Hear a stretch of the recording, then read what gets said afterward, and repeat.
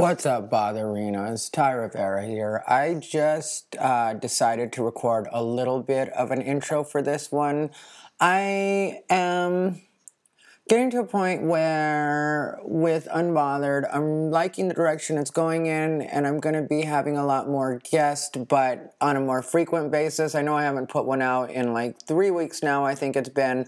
But I also like what I'm talking about better right now. I like the content of what I'm talking about better. I'm not really wanting to flame other people or be in a negative space when it comes to stuff like that. One thing that we were talking about on this episode, there's a point where we're talking about the N-word, and the thing I wanted to say about that I don't think I fully got to say just because we were having a really great conversation was when it comes to things like that, I think people that have like used that word before and decided that, not decided that, just grown past it and realized that there's better word choices, and also that word isn't necessarily yours, then I think it's the thinking of when we know better, we do better type of thing. And I know not everybody's at the same place, and I don't ask everybody to be at the same place. I just say this is where I am, and this is what I'm comfortable having said or having been done around me.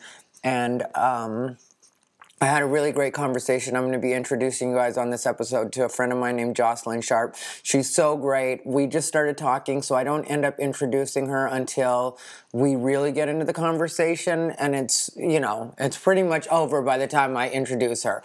But I will have you guys know that she runs a show called The Filth Factory in Las Vegas. I've known her since she first started doing comedy. She started doing comedy about 7 years ago now, and she's just a really, really great person, a really good spirit, and her makeup is always on point, which there's something to be said for that. Anyway, I hope you guys enjoy it. Let me know if you have any questions, and hit Jocelyn Sharp up on social media. It's Jozalyn Sharp, SHARP. And if you guys want to find her on social media, please do so. She's absolutely great, and you'll be hearing a lot from her. I live in Vegas now, and if you decide you want to come out to a show on any particular night, I might not even be performing in town, but I can always get you into some show. So if you're an audience member, a person that enjoys comedy, you want to see some comedy in Las Vegas, please do hit me up. Anyway, Botherinas, I appreciate you, and I hope you enjoy this special Christmas edition of Unbothered by Ty Rivera. Everything bothers him. He's unbothered. He calls it unbothered, but that's what's cute, because everything bothers him. He's bothered. I'm a botherina. Okay, I've had enough. I've had enough of me. You know, sometimes you feel real professional and like you have it together in life, and never. Other days you just end up with mustard on your shirt. People are like, I don't.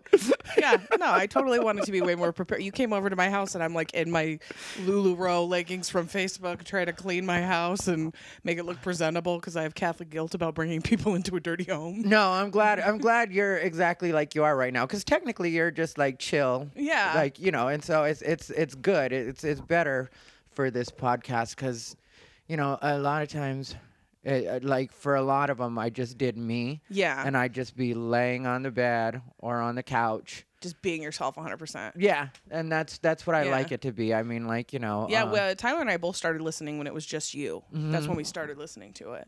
And then you've been having guests for how long now?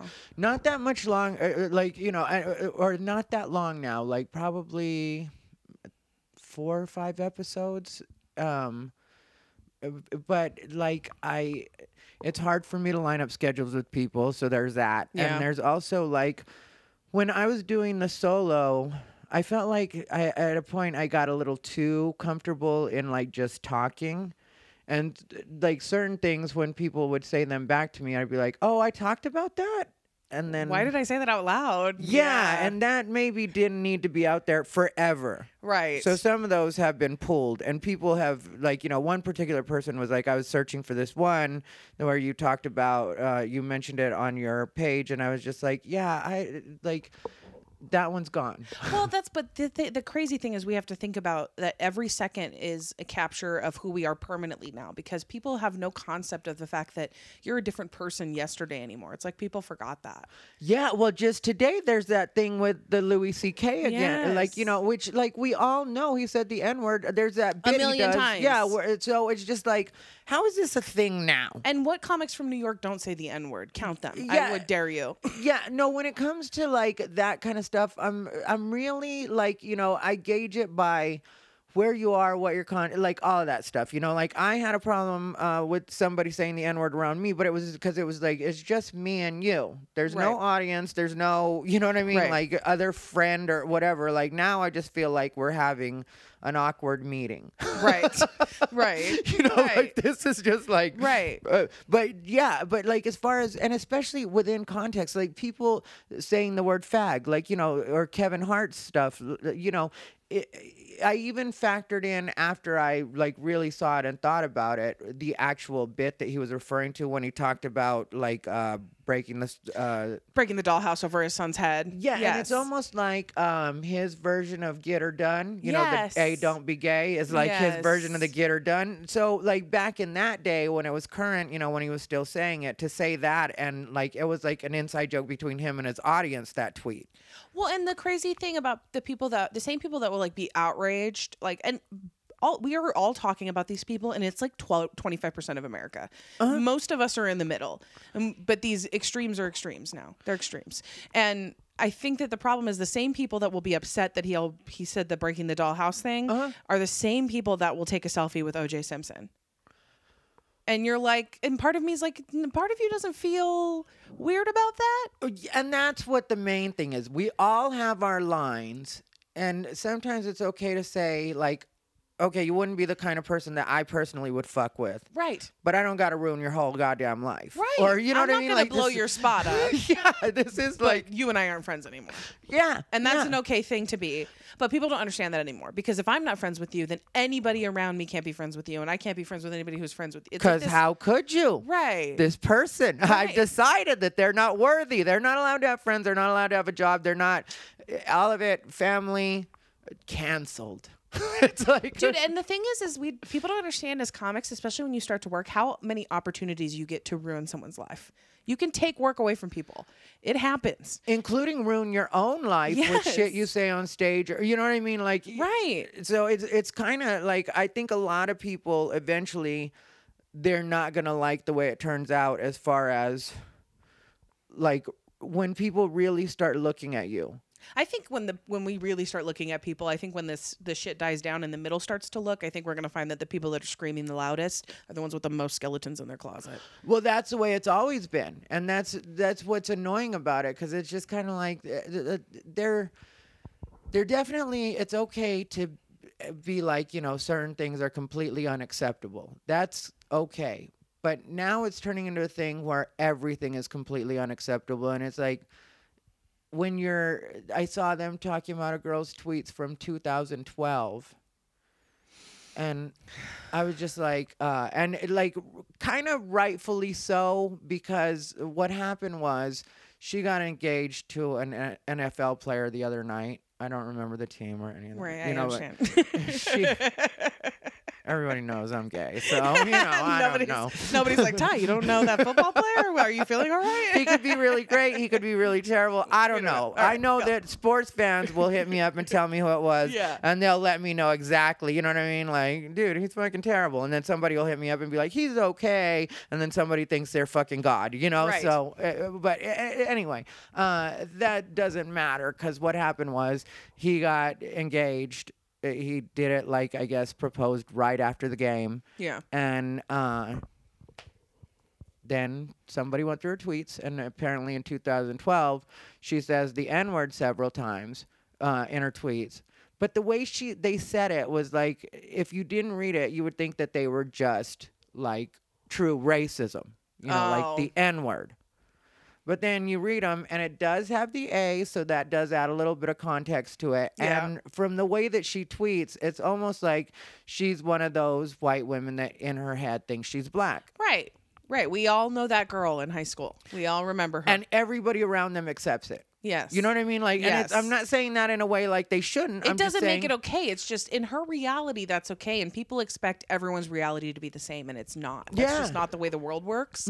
Everybody's reality is different. What is acceptable for one person is not acceptable for everybody. But nothing is sacred. You can't say anything is sacred. You can't tell me that I can make fun of people for being fat, but I can't make fun of people for their race. Like that's just not the way that things work. well, especially since we're all really, really starting to mix the way that we're intended to. So, And and there's more beige people today than it's just like that's not a thing anymore. And when we felt the best about it was like in the early 90s when all comedians and everything was about race, and they were talking about, because it's something that people need to talk about to feel comfortable. And I don't think that we talk about it. I think now what we're doing is we're avoiding talking about race with each other because it's too difficult of a prospect to do it well, and people are afraid you're gonna say the wrong thing, but learn from it. And people also don't want to accept that people in different regions are at different places in their growth or where they are with race. Right. And so it's kind of like you have to adjust for that, and you also have to account for that when you're trying to like put too much of the rules on people. Do you want to be right, or do you want to communicate with somebody and maybe change their mind? Yeah, and we all had to learn to crawl before we learned to walk. So, like, you know, we've all had friends that were new to us, to hang out with people like even you. Yeah. Like, I'm sure you've had friends that were either black or Hispanic, and they're like, I didn't really hang out with white people until I met you. Right. You know, like that's just something that happens for some of us, where Right. we are that friend for some people. Like for me, a lot of times it's the gay. You know what Yeah. I mean? They're like, oh, I didn't really hang out with gay people until I met you, like that Right. kind of thing. And so we all know what it's like having to forgive them for accidentally saying something stupid. Right. Or like, you know, that could be taken as offensive, but because you're friends with them and you know that they're like getting to know you. And it's not from a bad place. That's At what all. you know. It comes from just a place of that's just their reality. They might as well be saying the sky is blue. Yeah, they it, know. It invokes no emotion in them. But that's the thing is we're not delineating right now what people are saying. What is here? Of course, it's the jokes. What's crazy to me is that jokes are getting. I mean, because at the end of the day, nobody gives a fuck about intention anymore, which makes no sense to me. The intention is really what matters. Yeah, well, my whole fucking album, my whole CD, which I made several years ago, is completely unacceptable, I'm sure. Ty Rivera at iTunes. Protested by downloading it and playing it 24 hours a day. Show everybody what a piece of shit I am. Play it for Everybody everyone. you know. It's the holidays. Merry Christmas. I'm done. But I try and remind people that when we talk about this is just remember that right now it's just because the corporations, the people with money, haven't figured out that it's the minority. And once they figure out it's the minority, it's going to go back to the days where the TERFs were pushed to the bottom of Twitter and nobody was paying attention to the guy who was tweeting Pepsi 25 times a day that they were racist. Yeah, there you go. Thank you. Because I do feel like everybody is getting, because you notice, like, that's the reason, if you notice, there's a lot less engagement on Facebook. Yes. Like, people don't communicate the way, like, that they used to, even, you know. We're all using it to mine for cute cat videos now and just share them to each other. We're just like sharing weird videos of pets and Russian dash cams. Well, That's you, it. you almost can't even have an opinion anymore. Oh, and that's no. either side. It doesn't No. matter, because, you know, people will yell at you whether you're on the left, whether you're on the right. Somebody's going to hit you up and tell you how stupid you are, and you're like, I was just joking. Do you want to know what makes you worse? Is if you're in the middle. If you don't pick a side, then you're just as bad as the evil of each. Well, that's really where I am. Me You too. know, yeah, I mean, like, I've taken certain stances because I thought it was more important kind of strategically for the overall plan. But, like, I don't have an actual loyalty, you know. I feel really, when it comes to sides, not people, but sides, I feel really let down on both sides. Oh, 100%. I agree with you 100%. And I'm the same way. I'm not in anyone's corner except for humanity's. Yeah. And all my only filter when I think about issues is what is the effect.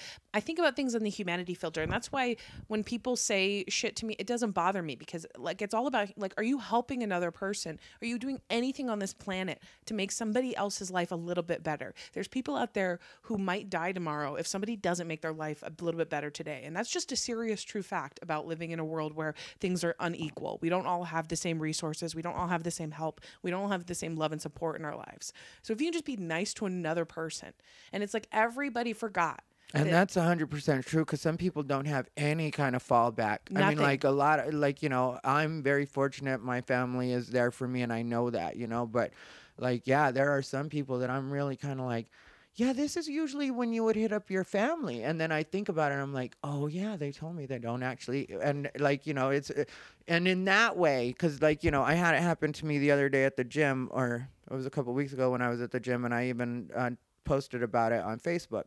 But this older man like came up to me, and he was half naked, like he was, you know, trying to take a shower. Yeah. And he couldn't, because his hands were really arthritic and messed up. He Yes. couldn't roll it up himself. So he asked me to do it for him, and of course I did it. But like the thing is, it really does show you that like it takes a village mentality. And I think a lot of times people think about kids when they think about it takes a village, but it's kind of like all And levels of the village. everyone in between. Like it just, the past couple years of my life, I've just said yes to anything that people have asked me that is somebody needs help.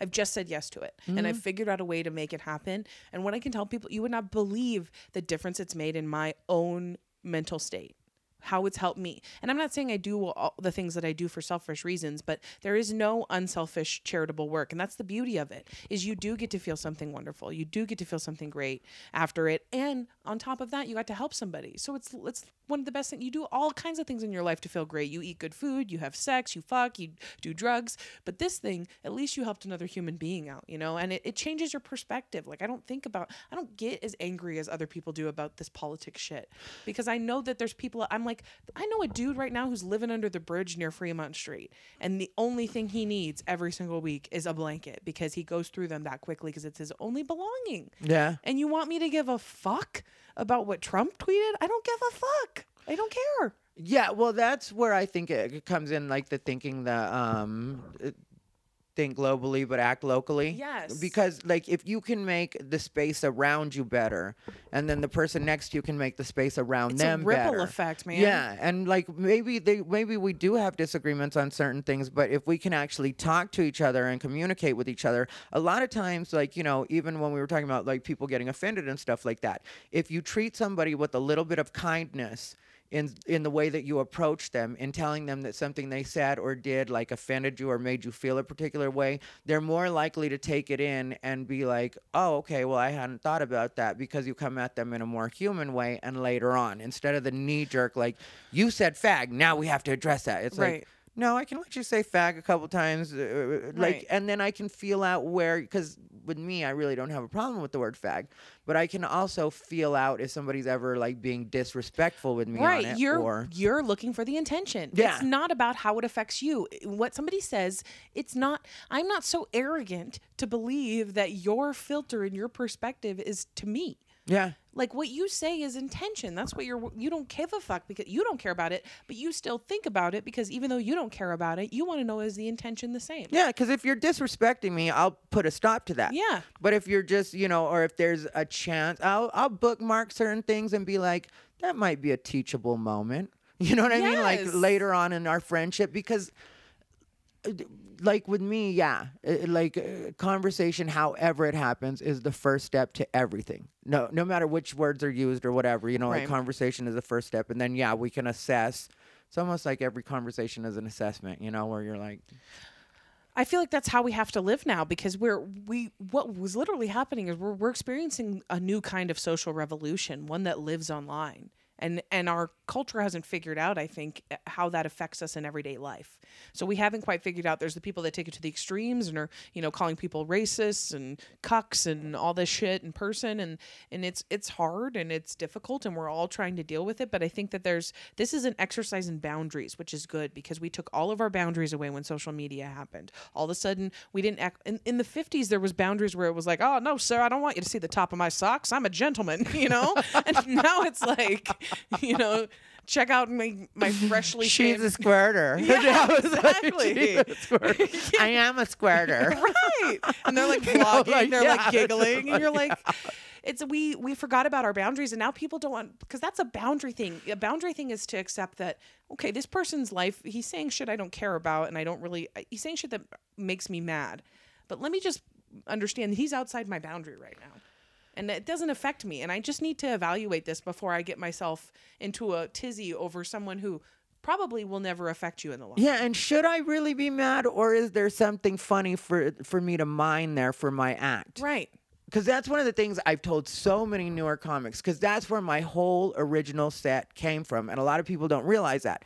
It was like people would hit me with ignorance and then I would respond to that. But rather than responding to them, because, you know, when I first started doing stand-up, MySpace was just kind of a, you know, like not just kind of, but it wasn't everybody. Because, you know, was like everybody didn't have kids. MySpace like Yeah. Facebook. You know, like Facebook, grandmas at this point and Yeah. Yeah. Oh, yeah. people that have no business, like, that's like, mean why to do say grandmas that. have That's Facebook? ageist, but you know. Listen, my grandma, so many times, my grandma will take my phone and look at people from my Facebook. But I've asked her a million times, I'm like, Grandma, do you want a Facebook? And she goes, what the fuck am I going to do with Facebook? I'm 70 years old. Yeah. And she's right. You're 70 years old. Read a book. My mom literally said, I would get on Facebook, but I have a life. Oh, Literally, that's she what just she burned said. all of America. Yeah, and she wasn't even saying it like an asshole type of Right. thing. You know what I mean? So she But was like, she's like, I don't even need it. Like, what time of day would I be using it? grandkids, you know what I Yeah. mean? Kids, husband, you know, like she's, Right. why is she going to be online? Right.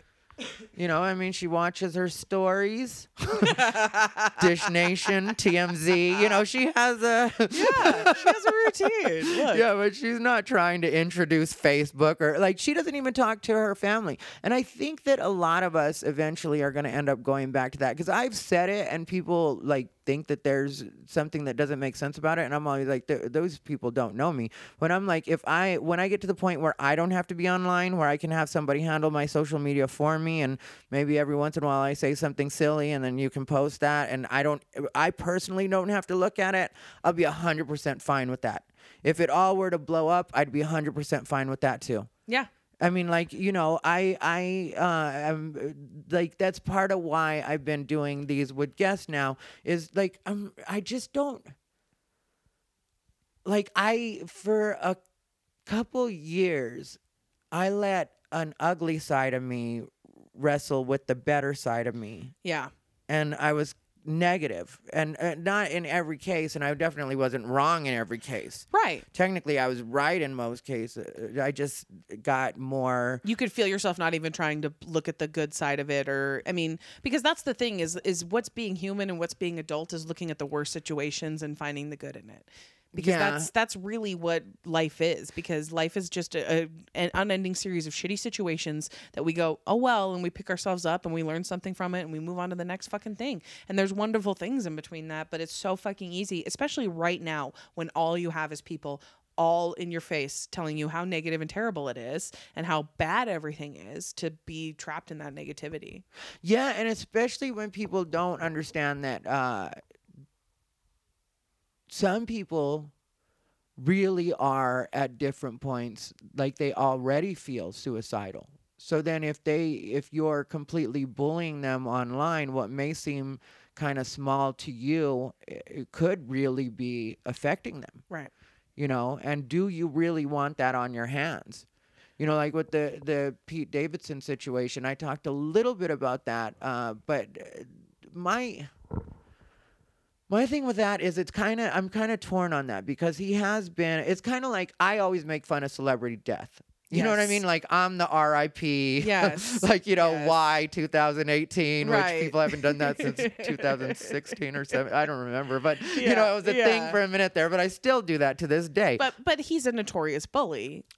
And that's what, like, you know, so if one day my favorite celebrity dies and all my friends online who don't know that that's my favorite celebrity, they just start doing it, make jokes and post pictures of the wrong person and say, I can't suddenly turn around and be like, you know, Yep.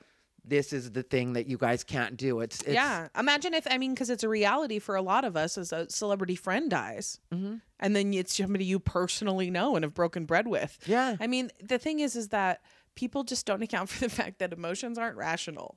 Like, your emotions aren't rational for a reason, because your emotions are deep-seated old shit from caveman days. They don't make sense in today's world, and it's your job as an adult to fucking filter through them and stop making us suffer for it. Yeah, and figure it out. Figure out why it bothers you and Yes. decide if it's important. Because if it's really important, the best treatment for anything is just to completely ignore it. I mean, like, as far as like like, why give this person any attention? They're just saying a Yes. bunch of crazy shit. Just let them talk it.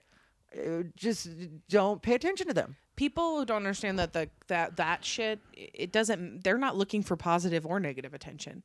They're just looking for somebody to look at them. Yeah. And so as much as you are like, well, I can't help it, I have to stand up for myself. You're not standing up for yourself. You're just feeding into something. And you're not even standing up for anybody, because in real life, these people are on the phone. Yes. You know what I mean? In real life, these people are still online dealing with people Yes. that way. They're not engaged in real life. That's why some of them, like, you see them all day long. Like with me, every once in a while, I'd get into it with people just for, like, you know, a long amount of time. But if anybody ever paid attention the way I did it, I would always, like, you know, just take huge breaks sometimes and be like, you know, and I would even tell them what I was doing. Getting ready to go to the gym. We can figure this out after, you know, and then I'd be like, BRB. Bye. See you in the morning. Then I come back and be like, "Oh yeah, that's stupid too." You know, like, Yeah. but you know, like, these people, these really do, and like I said, there was a part of me being ugly for a while there, you know, like, or not looking for even the common ground. Right. But there was also just an influx of people that seemed to want to tell me specifically,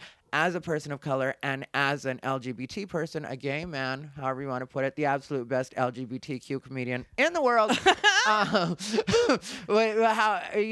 you want to put it, there were a lot of people trying to tell me what I was supposed to be upset about. And there's nothing more offensive than having people that don't live your life or even anywhere close to it tell you what it is you're supposed to feel about certain things. Yeah, we on my podcast Rise to Offend, shameless plug. We just did a series on Colin Kaepernick, and one of the subjects we discussed is, does somebody who didn't go through oppression all of a sudden own the rights to the oppression?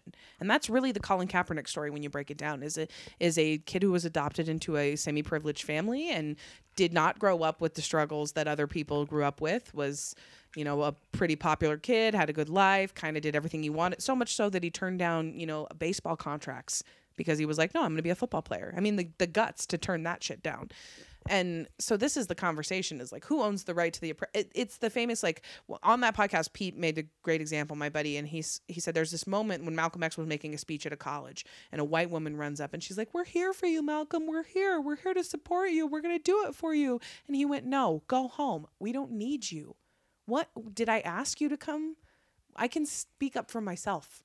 There's nothing more patronizing than telling somebody, I'm here to defend you for the thing that they haven't asked to be defended for. That's 100% like, that's 100% a part of the problem. It's then those everybody's. people start, and you know what? That's why the happen? virtue signalers are the worst people on the planet. Yeah, but the other thing that'll happen is that people that aren't affected on it by it, actually on the other side too, will start debating with them, and then it turns into like, now you have two groups like being the main voices on a particular cause, where it's like neither of you are technically invested in this. You own no cause, fucking or- stake in it, and Yeah. you have no perspective. One of the things I try to, and you and I had a conversation recently where I pointed out, I'm like, look, I have no idea what it's like to live in this person's shoes. Yeah. I cannot understand that life so much so that I will give them every benefit of the doubt. Mm-hmm. If they tell me that that's how it feels, that's how it feels. I'm not the one who's sitting here deciding, you know, for it. Like when people try to come to me and tell me what it's like to be a female comic, I'm like, you're a fucking dude. You don't know. You want to tell me that it's not harder or easier. Sometimes it's easier, sometimes it's harder, but it's definitely not the same. You know, that particular situation you brought up is kind of it's kind of like odd that would be the particular one you'd pick up, because in that case you had to explain that person to me because that person wasn't good at explaining themselves. Yes. You know what I mean? Right. Like, and that's It's almost the opposite. It's almost like I did stand up, but I wasn't standing up. yeah, for you weren't them. standing up or taking your side. You were just saying, this is why I can, or maybe This is my perspective. This is how the filter I filter it through. And when I filter it through these filters, I don't come out the other side with anything going, all right, you know, that's the way it is. And I support that. Yeah. You know, Yeah. like, because that's just the way that I think that we just need to get back to a point where we listen to each other. I mean, comedy, it's there's a joke I tell on stage where I insinuate that I either have performed oral sex on children or when I was a child, and was so good at it that I received awards for it. Now, the premise of this joke is so ridiculous. I obviously don't say it like that. That'd be very weird. But I'm not going to do a bit. But no. My point is that people get upset. The Botherinas know. People get upset. I'm like, what are you? You think that I'm outside of an elementary school? Like, come on, teach, just let me back in. Like, that's not life. Oh, yeah. Well, I used to do a joke about Michael Jackson before he died and a little after. Okay, well. But Nobody ever accused you of being scared, Ty. yeah, well, sometimes you just want to say shit because it's fun. But I used to do this joke about Michael Jackson where I was like, that I thought Michael Jackson did do it because nobody likes kids this much. Yeah. You know what I mean? Yeah. Like, I have nephews and nieces. Anybody that has kids or has been around kids know that kids are annoying. They fight with each other. They argue. They complain. At the end of the day, all you want is their bad little asses to go to sleep. You don't want to stay up all night drinking Jesus juice with them. No. Yeah, pause. Unless you're going to fuck them. Yeah. And And people would be so upset. They would treat you like you were like you had just said you fucked a kid. yeah, but it's like I'm saying there's no other logical reason that No. you'd want to get kids fucking drunk. Right. Kids are already annoying enough. We're all annoying when we're drunk. It's I love you. Like My favorite thing is when people buy a ticket to a comedy show. You're buying a ticket to see broken people with broken perspectives, and you get upset when our perspectives are broken. Yeah, well, that's what you're supposed to come for, is just to look at me and be like, the guy with the regular 3 arms or regular 2 arms isn't going to show up in the freak show. Yes. So when you're looking at something on stage, Right. you got to understand this is part of the freak show. Right. Like, we live a little bit of a different life than you. We have a rougher perspective, and that's why you're here. Yeah, and sometimes it's just a more level perspective because some of my best bits, I tell people all the time, like, this is why I don't really get offended at comics having to be comics, especially if they're really funny or like on their way to being really funny, or you feel like there's something there, which I know that it's elitist or whatever, but I do give people that aren't funny less leeway. I'm just kind of like, bitch, don't try shit. You There's know what no I mean? comic in the world who doesn't give people who are less funny less leeway. Yeah, it's just, I it's just just think like, that's it, and that's because you earn it. It's just part of. This is one of the few industries where you still earn your ability. That's why these kids that come in and start doing these open mics and they try to just go full Doug Stanhope on the first 3 tries and they don't understand why they're not getting booked. Well, it's like because you're not trained to be funny. yeah. And because in some cases you're not being you're being Hicks. Yeah. Right now, you're Bill Hicks. Right. And if anybody's seen Bill Hicks, they know that you're Bill Hicks right now. Right. I've seen a couple of Hedbergs out there. Oh, You yeah. know what I mean? Like, yeah, we see a lot of Stanhopes, a lot of CKs. We Yeah. see a lot of them. yeah, and it's like, we know what you're doing right now. Right. It's so, but, and also you haven't bought the experience. And then in some cases, they're also really young people. So you're not even talking to them about Right. your life, or if you are, it's. And that perspective didn't come from anything honest or genuine. Yeah. And that's really what hits you in comedy. I feel like when you can feel like my biggest thing is I don't like when people say, like, there recently was a comic who I saw in a city and I know her very well. She started doing comedy many years after I did. And I've been seeing her go up, in the past year or so. She didn't do very well. She asked me why afterwards. She's a very beautiful girl. So people don't tell her the truth. People don't tell pretty female comics the truth. And this is just part of it because the male comics want to fuck them. So they don't talk about it. And I told her, I said, you can't say crazy shit like your uncle molested you and be shy about it. Like, you have to be confident. You have to feel like your uncle molested you. Like, that's just the way that comedy works. Like, your audience can't sniff out that you're telling. They don't want you to be doing a bit. They want you to be real.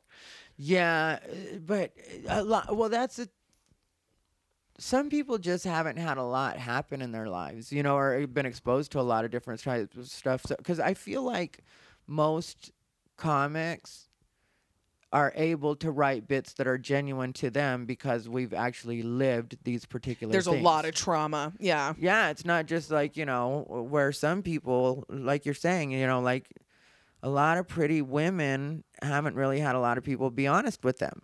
Yeah. And it being interesting or being like at least somewhat engaging Right. is seen as like a high mark for them in some Right. cases. You know? People get uncomfortable because when I'm on stage, I talk about the fact that I know that I'm categorically unfuckable, but you want to fuck me. And that's just the way that this is going to happen for the next 5 minutes. And we're going to talk about that.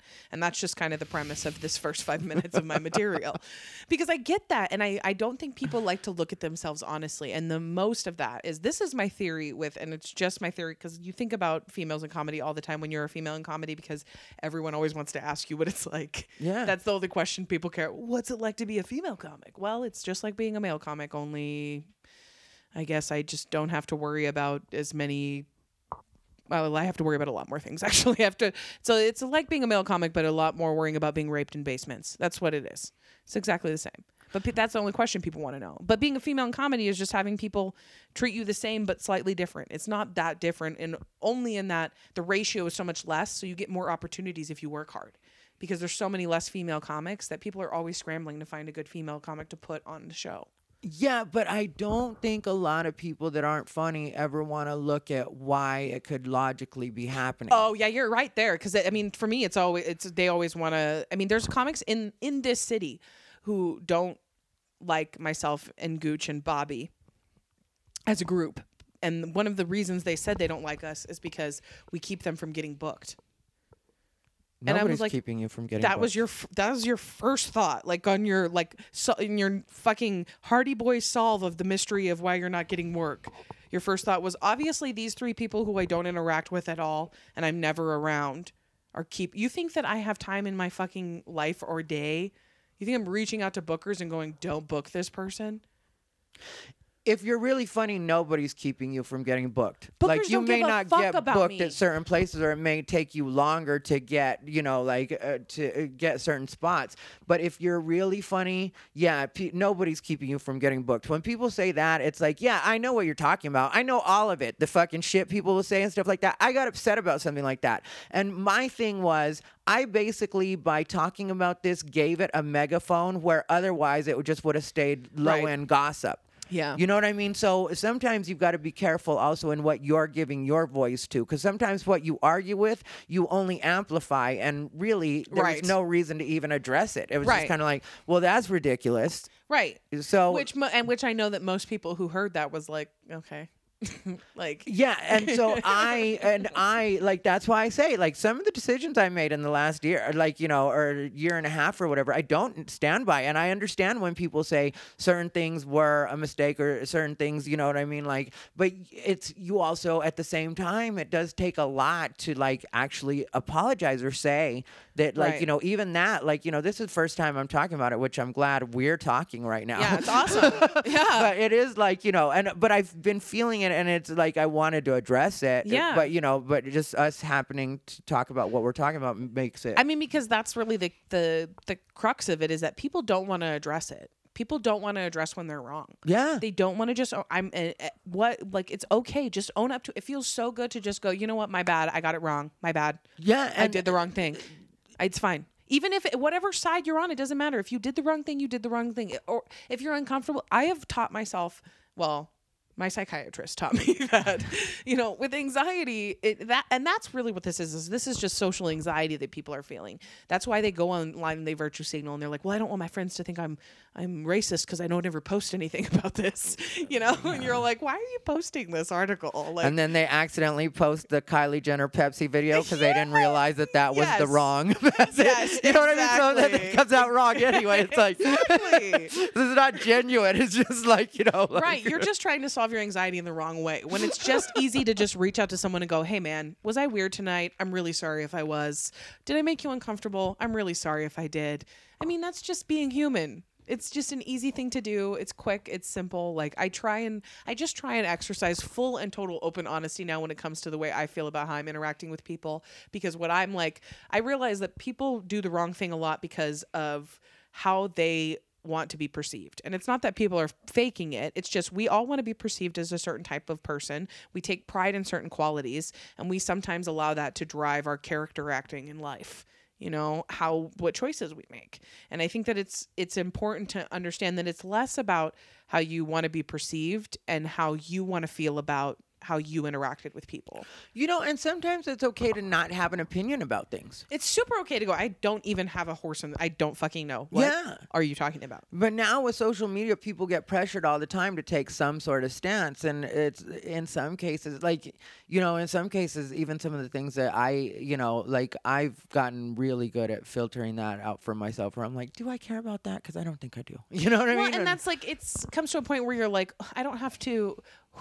Who is has a bridle in their mouth waiting for me, chomping at the bit, waiting for me to put my opinion on this racist wrestling coach, in some Midwest town, Like nobody is there's 35 people on Fox News doing an opinion on it, and I need to go on Facebook and do that.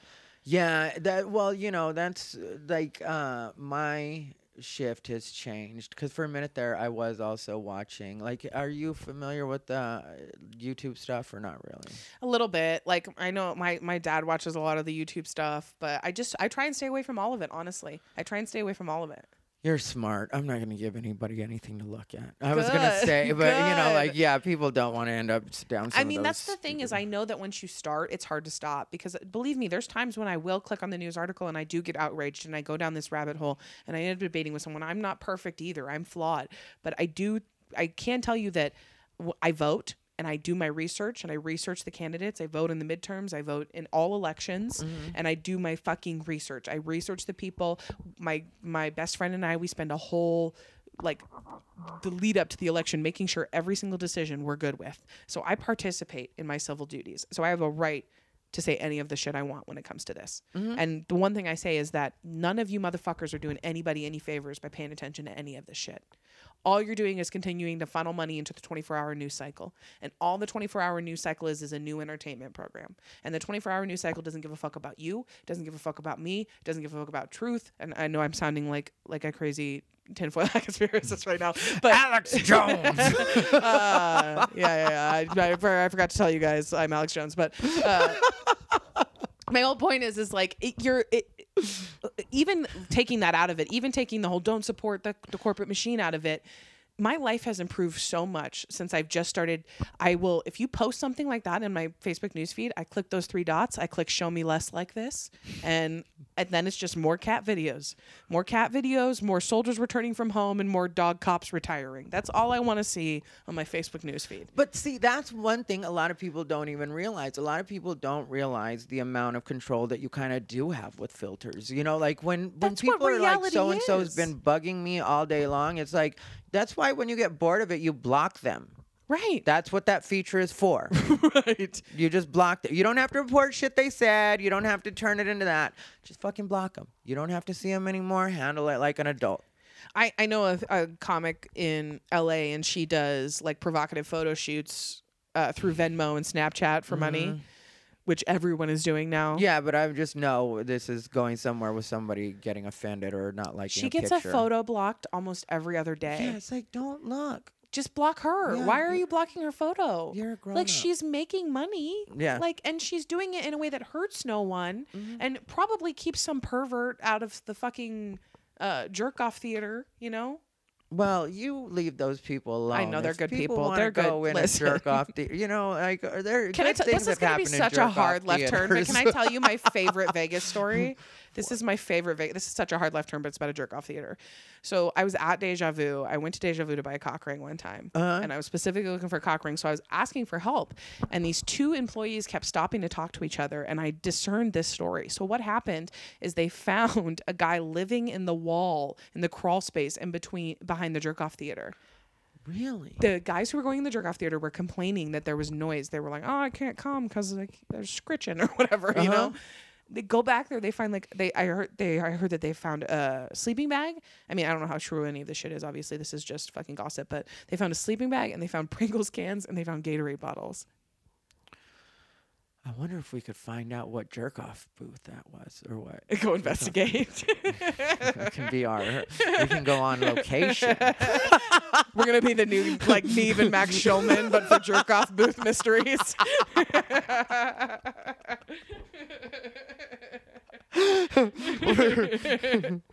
There was one I was gonna I put on Facebook one time that I wanted to do my own version of diners, drive-ins, and dives, but it was going to be like, what was it? Glory holes something.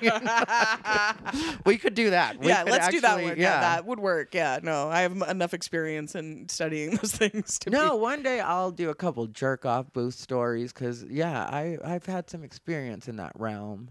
I mean, I thought it was so funny that like of all the places for a homeless person to burrow, like because the jerk off booths are in the center of this place. So it's not like they're attached to the exterior. Like there was so much Mission Impossible involved in him getting there in his sleeping bag. I mean, I'm guessing he paid for like 3 jerk off booths to get set up and then figured out some sort of ingress and egress. Yeah, that is weird. Like, what do you do? Find a panel in the wall? Like, is this? I'm an guessing old he school, found like- some old vent outside and got through the ventilation. That's my guess. I mean, that's the only thing that makes sense, unless the employees are paying so little attention. Could you imagine though, just having to listen to fucking porn all day and just- and guys ugh. like. And not it's not like I could picture Channing Tatum, but it's not Channing Tatum over there, you know. No, in a lot of cases it's not, but sometimes there are some real lookers. Okay, so he wasn't terrible looking, he wasn't great looking, but the last time I was at Deja Vu, a guy was checking out for the jerk off booth and had the audacity to make eye contact with me when we were standing shoulder length away from each other. How dare you? I literally heard you just pay to jerk off and you look me right in my eyes. Well, that's the best time. He was like a middle-aged dad. He was like, "How you doing?" I was like, "You're not as good as you're going to be in 2 to 3 minutes, I guess." Yeah. Fucking weird. I'm used to my jerk off booth guys having more shame at the porn store. You know, jerk off booths people have become very bold. It's weird to me. I'm like, why are you even doing? Like, do you not have a cell phone?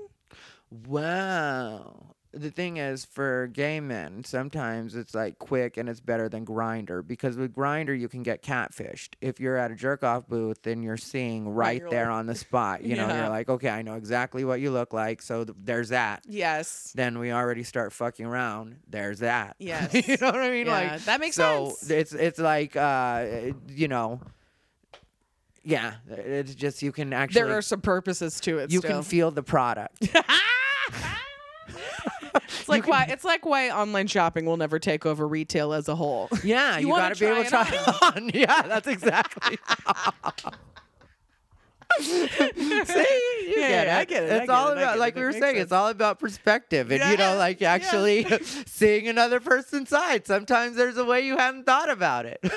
Oh my god! Did you ever get catfished on Grindr? I'm obsessed with getting catfished. I got catfished in high school, and I'm obsessed with the show. Like truly catfish, no. But as far as the it's been years catfish, yeah, where it's like, you know, okay, that's not.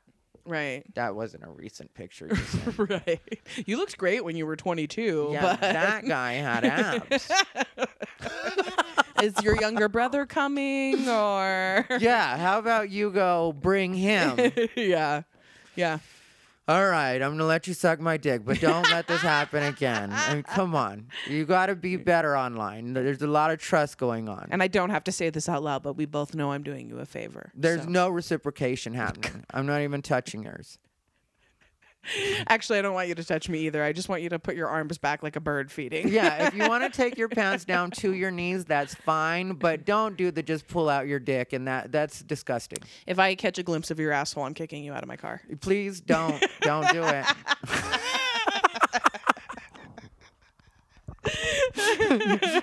See, this don't is be, what I try don't be giving butterfly kisses to my passenger side window either. Keep it keep it low. Listen, don't you dare come up for a goodnight kiss.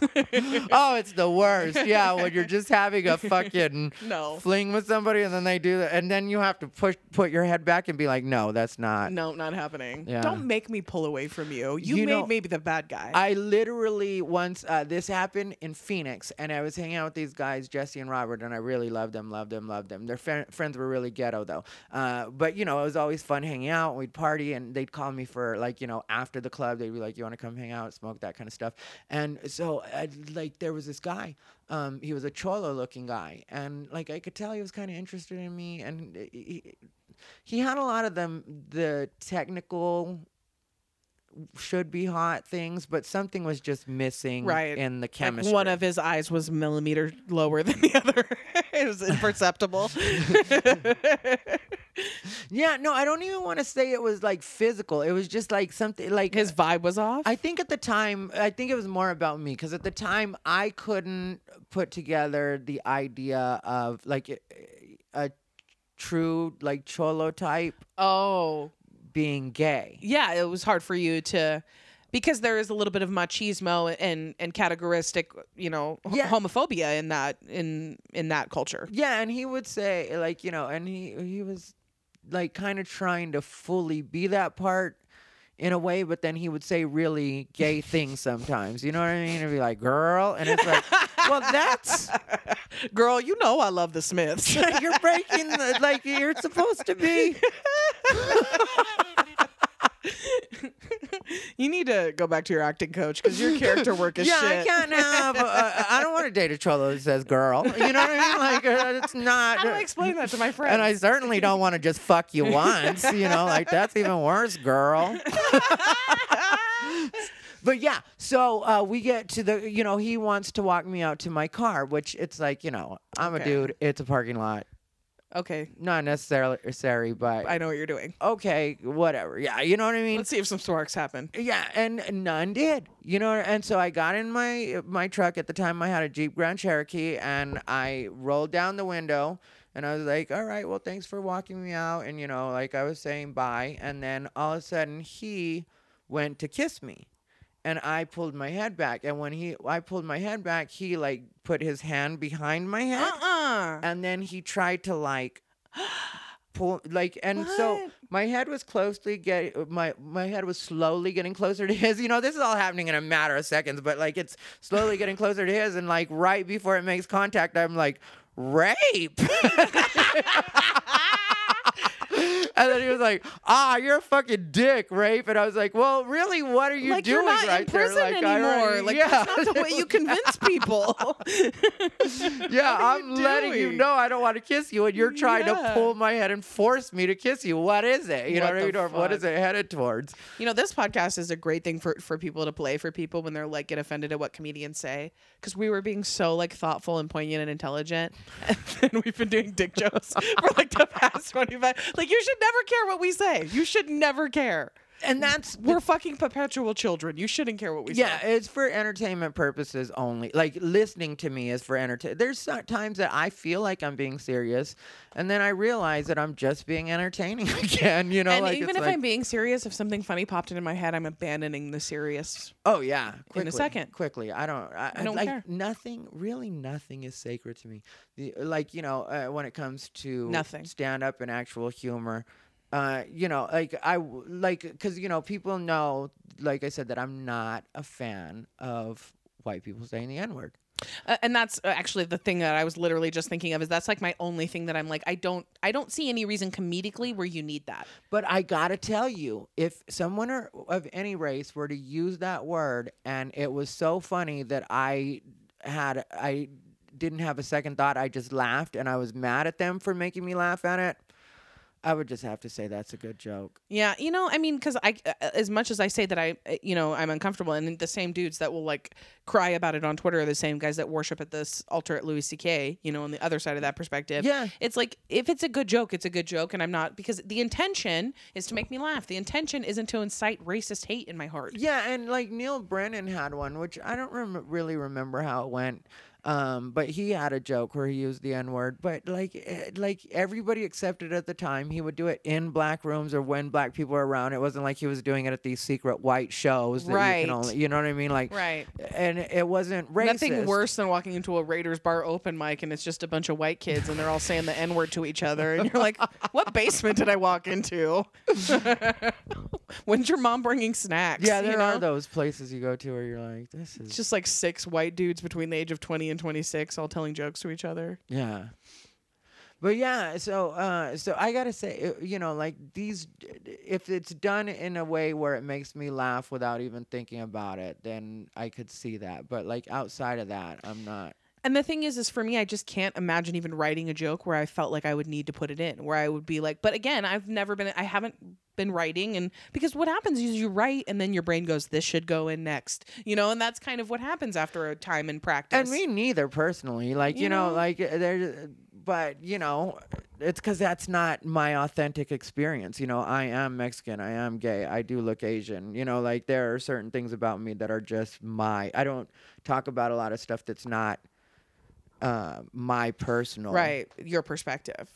Yeah. And and even when I have opinions about stuff like that, but I guess, yeah, it's not something that appeals to me because I just don't. I find that I want my jokes to be really good and really funny, and I've never been in a situation where I've been trying to, how can I punch this up and think, oh, throw an N-word in there. That's never even in my lexicon of things that. So for me, it's hard to understand writing it. If you do it and you execute it well, of course, I'm going to respect the craft and what got you there because I know how fucking difficult it must have been to get to the place where it's a good joke. But also for me, I just don't see the need for it. Well, when I was younger and I grew up, in the part of Arizona I grew up in, like we used that word. I used that word at a point, like pretty regularly. And in a not, like I didn't realize how racist it was. And to me, it was benign because it wasn't trying to lead to any violence or anything like that. But we did used to use it regularly. And like I said, not every day or, what I mean? But just it didn't shock you at all. Right. Like it just kind of was what it was. Your friends saying it around you wasn't like a moment where it like stopped the room and. Yeah. Yeah. Yeah. And like, that's the experience for a lot of people around my age range in Arizona. That's just what it is. Yeah. So it's like, now, like it's what you're doing now that I think about more than, and like for me personally, having like had that and like I said, even saying the word, like, because there weren't a lot of black people around me. Like I did the joke on Comedy Central where I said, Stand Up Revolution, Comedy Central, if you guys want to search that on YouTube.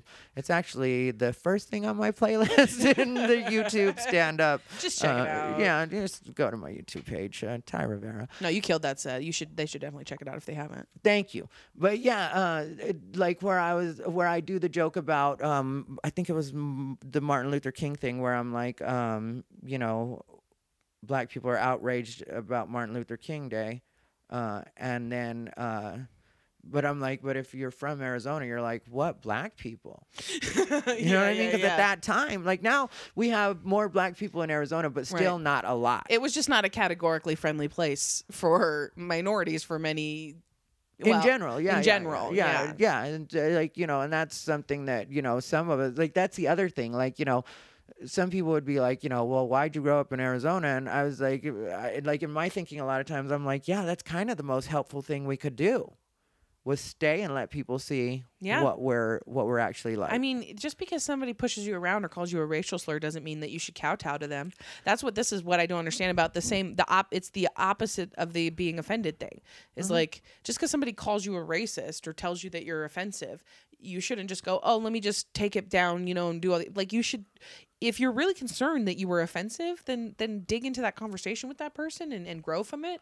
But if you're just going to roll over and take it, then you're not helping anybody. Dig into that conversation with yourself, too. Yeah. Like, why was I upset? If you call me racist and I'm not racist, I'm not upset. Yeah. Why am I upset? You know what I mean? But, like, if you call me and I have a reaction to it, then why do I have a reaction? Maybe it's time for you to look at yourself a little bit deeper. Yeah, maybe you are. And that's why I personally don't have that in my act, because I know what it feels like to say it the ugly way and not even know the significance of it because there weren't a lot of black people around, so that's like epitomizes the the thinking where it's like, why should these people be offended and they're not even around? You know what I mean? Well, it's like, I just don't get the whole like, well, why can't they tell me what I can say? Well, because they can. That's my thing, is if you're ever telling me anything about the black experience and you're not a black person, I don't give a fuck. I don't care. Yeah. I don't care. And if black people tell me don't say the N-word, guess what? I don't say that word. It's not a word we use. They get to tell me. That's just kind of the way it works. When gay people told us not to use the F word anymore, I don't use it anymore. I don't use it. I don't use it in my personal life. I try not to. And I do agree. Yeah. I've had slip ups. I'm not going to say I haven't because sometimes it's the funniest word to use, and that's more sacred to me than the word. But see, there also will never be another N-word. No. That's what it is. That word carries that significance for a reason, you know, Right. which so later because on in my life. it's related to a huge atrocity that resulted in death and the objectification of an entire race of people and a whitewashing of a culture so badly that people don't even know where they came from. Yeah, and people are still being held down by it. Yes. You know what I mean? By the system that was put in place back then.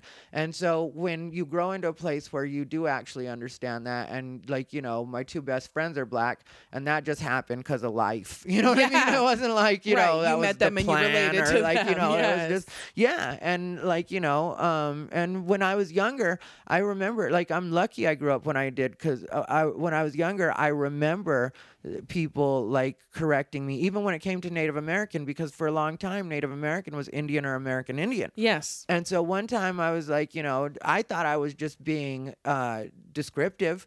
Because I was talking about a guy at a club, and I was like, and I was hanging out with my Native friends, Kat and Jessica, and well, trans women, Native American trans women, some of the first people I met. So talk about, you know what I mean? Like when I first came out, like, so anyway, but yeah, so I was like, yeah, we were, it was that big Indian dude. And then Jessica was like, girl, you don't have to be racial about it. And I was just like, oh, is that? And she's like, Native American, Yeah. or, you know what I mean? Which, you know, what's funny, this is even meta about this. So I'm Native American. My grandmothers were from the Chippewa Cree tribe in Montana. She still calls us Indians.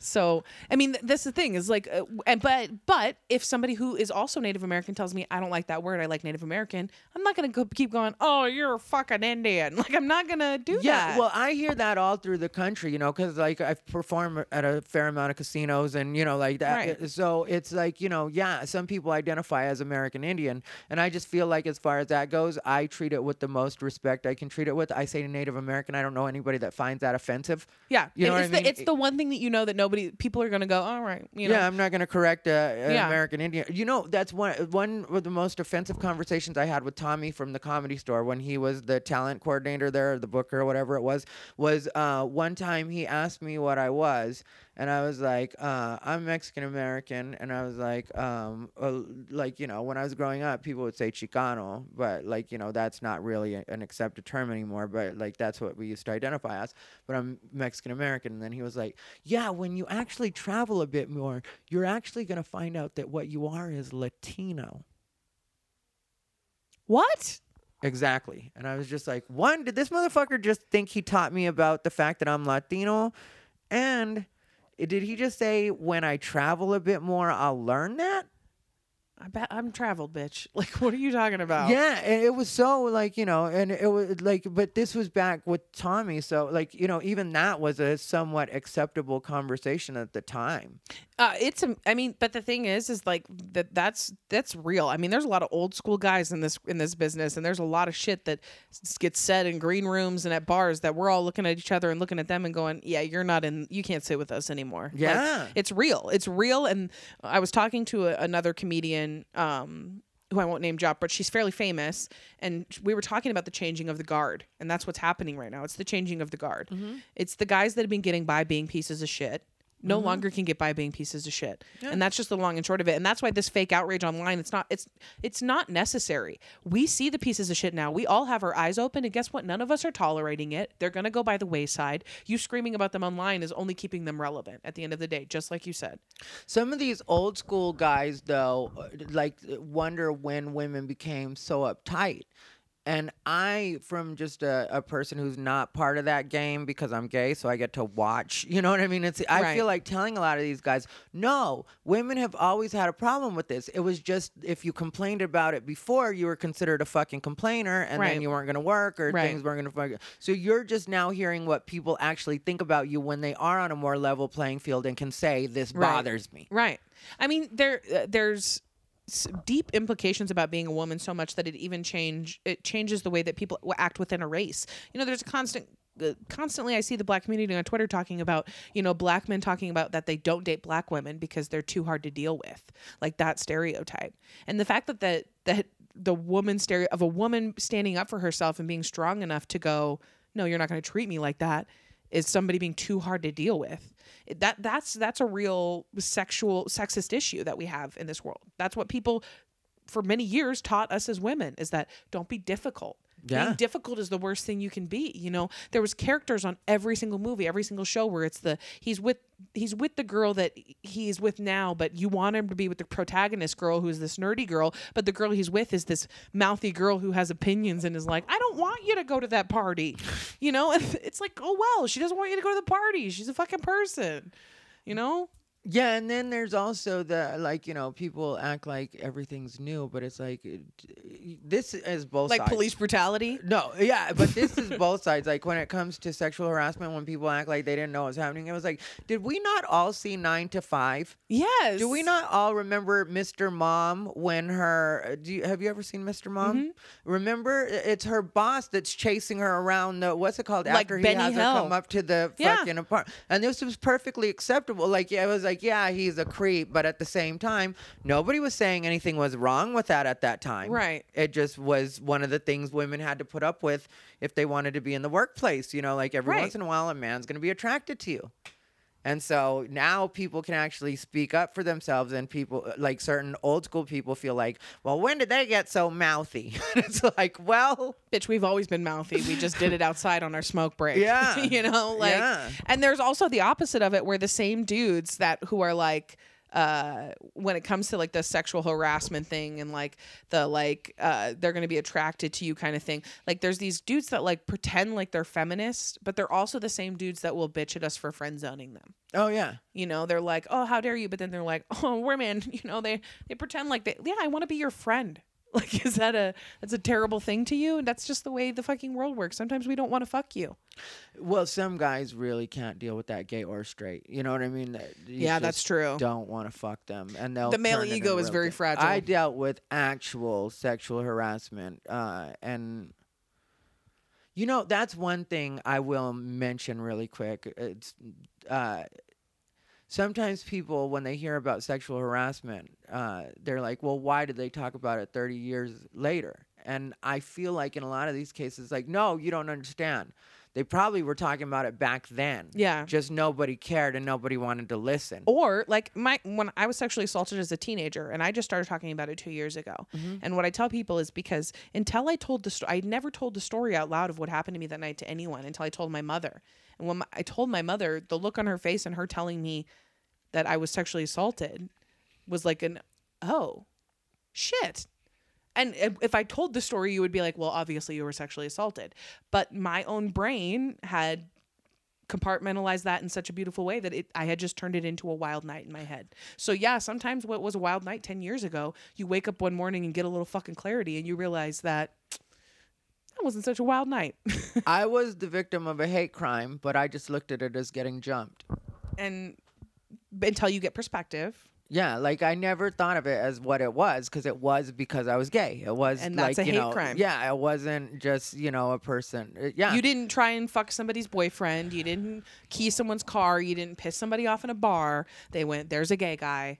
We're gonna actually jump being him. me. Yeah, just actually being me. Yes. And that was like years ago. But also society didn't look at it that way either. I'm sure like a lot of people, like if you had told like your friends at the time, they might have had the wild night perspective too. Not like your mother that's looking at it as your I had mother. friends that were at the party and knew what happened. And I don't hold it against them. I don't even hold it against the people who, people are going to think I'm a rape apologist, but I don't hold it against the men that did it to me either because they were also children at the time. But what I do hold it against them on some level. I don't think I don't resent them at all and I don't have feelings about it. But what I'm saying is I do understand that there is a potential that they are better human beings today, you know? And I do understand that. Well, it's not healthy to hold on to being a victim forever. Fuck no, man! I don't want to be a victim. Me neither. What they did to me doesn't define me at Yeah. all. It was fucking something that happened to me. It's a fucking blip on the radar of experiences in my life. And if I make my entire life about being the fact that I was raped when I was 17, what is that? Like, I don't want to be that person. Yeah. I would much rather be the person that talks openly about it and goes, it fucking happened. It happens to a lot of people. This is how we should talk about it. Like, it's something that happens. Same thing with hate crimes. Same thing with anything that when it comes to this. When you are being objectified or being the victim of violence because of your look, who you are, because you have the hole that somebody wants, it does not define you. And we need to stop acting like it's something that we need to hide. Yeah, and sometimes you want to talk about stuff like that, and a punchline makes it palatable. Yes. You know, a punchline was what will buy you being able to tell people this story and have them actually get it, and maybe make one of the potential predator look at something a different way too. Yes. You know what I mean? Like, is this what I'm doing to somebody or about to do to somebody, Right. or, you know, find themselves? Because a lot of people, for a long time, a lot of things were chalked up to a wild night. You know, like In the 70s, in the 60s, I mean, if you go back 10 years, what consent, why people argue this consent thing, the blurred line of consent is very blurry because we set the line of consent and it's individual. There is no global, it's never going to be like on South Park with PC Principal when everybody's signing consent forms to fuck. Like, that's just not the way it's going to be. That's not how humans fuck each other. And consent is all about just understanding, reading the room. If you have an issue understanding consent, then you don't have consent. That's just kind of the way it works. yeah, but well, Look, if you're doing it fucking right, especially with a woman, if you're doing it right, I can't speak on behalf of men, but if you're doing it right with a woman, she will be begging for you to put it in. It's not going to be, there's going to be no question. She's going to go, if you don't fuck me right now, I'm leaving this apartment. No, yeah, no, that, but also there's, you know, times where, like, you know, I remember one time I was so fucking drunk, and I'm so glad that everything turned out all right. But, like, I just remember being drunk enough that it was in Hawaii, and I just remember somebody being in my room in the hotel bathroom, or you know what I mean? And then Like the light was on, but the lights were off and you were like awake, but asleep. yeah. Yeah. And you're like, I'm not in the bathroom, but I'm alone. Who's in the bathroom? Yeah, and then Yeah. but like, you know, I know we hooked up. You Yeah. know, like that definitely happened. And then the next day when I woke up, I had a weird feeling, but at the same time, I know me, and I know I would have been all right with. You know what I mean? Like, Yeah, a did pretty you get a good- glimpse of a who it pretty good was? margin. Here's the thing. Or is he a He mystery kissed man? me two nights later and was like, you know, oh, I told you I'd show up to your show, and I was just like, you and know, you were like, the memories came flooding back. well, just like, yeah. And then, but there was apparently some other queen mad at me because I guess she was like, and it was a drag queen, or not a drag queen. No, it was not a drag queen. It was a trans woman. And she was mad at me. She just looked like a drag queen. It was just Okay. hard. Okay. I hate to be. First of all. You know, if I accidentally, I was not being shady at all. So if for anybody that might think that's transphobic, it is not transphobic at all, because like if my mind just accidentally tells me, remembers you as a drag queen, but you're a trans woman, that means you have work to do. Listen, your eyebrows are too high. Yeah, I wasn't. Yeah, a couple centimeters, girl. Really, it'll change the whole Take look. 'em down. You want to be fabulous, not divine. Yes, yes. We love Divine. But Yeah. It's fucking great. But yeah, so So you don't even remember this guy. He kisses you, and there's somebody else who likes him. well, that ended up coming out like a night later or whatever. Oh, So and apparently, she was while mad I at was you. drunk, she was bitter. And like, keep in mind, I don't know any of these people. You know what I mean? But Right, and also you are an adult who's getting mad at your friend for having a connection with somebody that you liked, and you, we weren't even friends. We didn't even know each other at Yeah, all. so, Like, I was just a no, person in you're the just- bar. you're just You happen to messy. like the same Yeah, no, guy you're just that messy. like, you know. And but like, long story short was, he did turn out to be cute, and I didn't feel violated at all, especially then. That's a huge factor. You know what I mean? Yeah, he was cute. So I Yeah, was like, listen, look, and works. all of these things I say about consent are just what consent means to me, and I think that's just what we need to teach these new generations. We need to teach men to be better listeners and women to be better communicators, because all we've taught the sexes is that they don't know how to communicate with each other, which isn't true, which Yeah. isn't categorically true. No, and like on that note, like, yeah, if a person is visibly that drunk, I would say you definitely do not do it. Like, Yeah. that's the reason. And also, even if they want it, do you want to get barfed on? Well, Have you been barfed on? That's the reason It's so I warm. stopped going It's to so bars, warm. was because, like, you know, before I met Christopher, I stopped going to bars because, like, I'd go to bars, I don't really drink anymore. And It's everyone's very rare. drunk. Yeah, and then you got to make up with somebody who takes like fucking whiskey. and I don't want to, like, No. I didn't want to feel like I was, and like, every like, time you they know, burp, you're like, oh god. yeah, Like, hooking up with drunk people. Like, why would you want to be that person? It's you know? only But- fun when you're drunk. But yeah, but also that with that guy too, and I think that does count too. Like if you're both just fucked up. The thing is if you're both messed up, I mean, here's the thing: is it's all from what you, if you remember it, and the way you remember it is that there wasn't consent, then there wasn't consent. But Oh well, that yeah. But for if you sure. remember it, and all you remember is that you were drunk, and you guys started hooking up, then you guys started hooking up, and it happens. It's such a fucking like a messy thing because like in that case, emotion really does come into it. It really, I mean, because this is the thing: is every moment is individual, every person is individual, and people act like they're not. Every experience is individual. What we believed was true 10 years ago is now not true, and we've more because of how quickly we can communicate. We grow so fast as a society that now we were making leaps and bounds every decade. We were changing. The 50s were different from the 60s, from the 70s, from the 80s to the 90s. Gay marriage. Gay marriage. Now, the 2016 is different from 2017, from 2018. That's how quickly we're changing the standards as a society, and we get mad when people can't keep up. Well, yeah, and especially like we were just talking about, like some people in different regions are at different stages because of what they've been exposed to. Yeah. Like some things were completely unacceptable until just recently. So like when that shows up, like for some people, even me being as open in this country, Yes. recently, even me being this open and gay is a little bit jaw dropping for them. Like, cause you know, I do talk about sex in my act, Right. you know, like, like I see some people just look at me like, yeah, this is a lot right now. Well, people still treat me talking about being bisexual like I'm doing it for attention because Yeah. I have a boyfriend. Because people, bisexuals in male-female relationships are treated like, well, you don't count anymore. Like we're only valid when we're in a same-sex relationship. You got to renew your certification. You know, like, is this a scuba diving class? Let's do a, I want to see a standard lick, ladies. You got to make this woman come in 30 seconds, or you don't get to renew your license. Where's the G spot? You know, I talk about this, and I'm like, it feels like the world treats bisexuals a little bit, and not like I'm acting like there's this huge struggle. Because what I do tell people is bisexuals have that, and I have a bit about this, but bisexuals had it the easiest because in the 70s we were just the cool wife next door that got invited to every key party. You know, like they were like, not only will Greg's wife come over and fuck you, but she'll also fuck your wife. Like it was cool. Bisexuals got to be open about it in an underground way before gays and lesbians did, way before trans people felt comfortable with it. And so we've had a little bit of an easier experience. So I understand why everyone kind of treats us like, bitch, we gave you the B in the LGBT and you got the B before the Q's got their Q. So calm down. Like that's how I feel. But that also like changes on gender the opposite way though, because like if you're a bisexual woman, then it was like, ooh, that's sexy. That's you know what I mean. Yes, but if you're a bisexual man, he's it's like, a fag. he's just gay and he hasn't.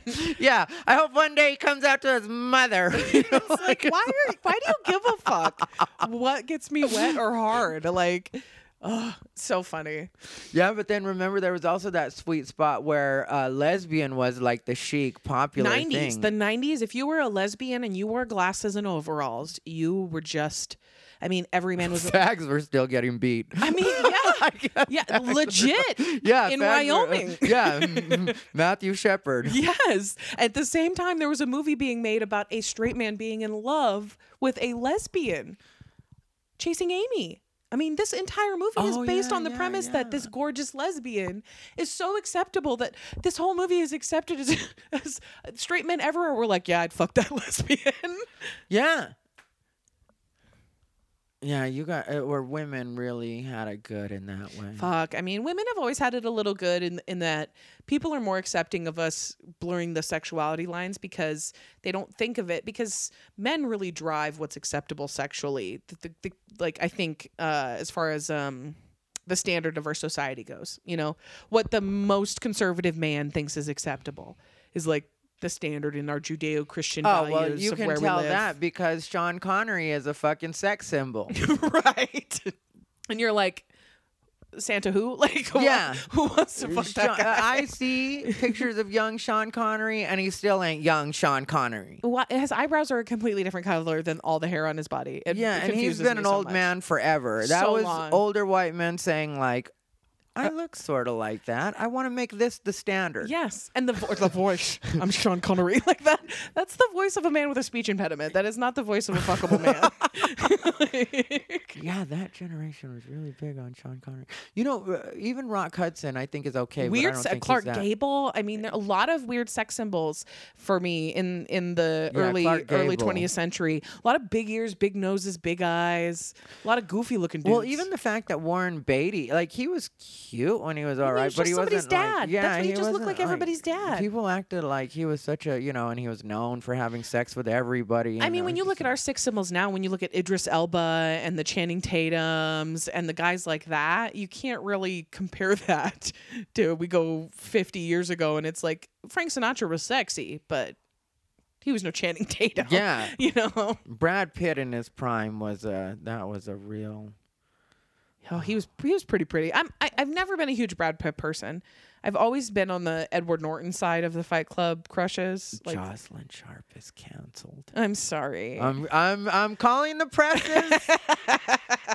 Sorry. I'm letting everybody know you need to be canceled. I'm You're clearly racist, homophobic, xenophobic. I liked him in Legends of the Brad Fall. Pitt is as American as you can get, and I'm like, you're xenophobic. You obviously, yeah, no. He just never did it for me the way that like the weirdos did it for me, man. Like who? Like I was really into the kid from Terminator. Yeah, Edward Furlong. Yeah, always did it for me. I loved Edward Norton. I loved. I only liked Edward Norton in American History X. Well, that's a deeper issue we can That's dive the into only of why time you I find that know, so I fucking- sexy. You have no idea. What a big yeah, I have a big white bald boyfriend now. So yeah, that's true. You do. Yeah, You do. I That is your I did type. a joke about it. Yeah, That is your like you know, type. yeah.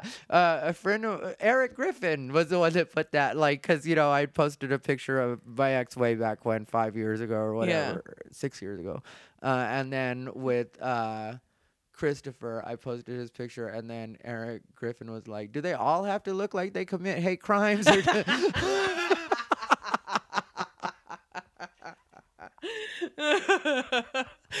Listen, some people got to type. It's cool. yeah, and it's not the plan. It's just what you know. Just what turns your crank, man. Apparently, yeah. Just what 'cause turns your crank. I keep finding it. You keep seeking them out. I'm not even like, you know, they find me technically. Oh, like, please. it's just Don't like- act like you're not going on kkmeat.com. Wait, there's another K in there. KKK with racism is my screen name. Oh, KKK Cupid.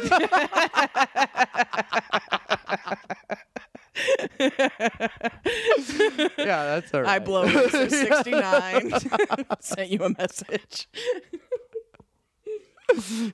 My favorite sex position is the iron cross. It's like, what is? Just go with it. Just go with it. I get Although fucked in my ass and then he surprisingly- sets me on fire. Surprisingly, on OKKK Cupid, there's no fatties in the abouts. No fats, femmes, or Asians. It still applies there. Too.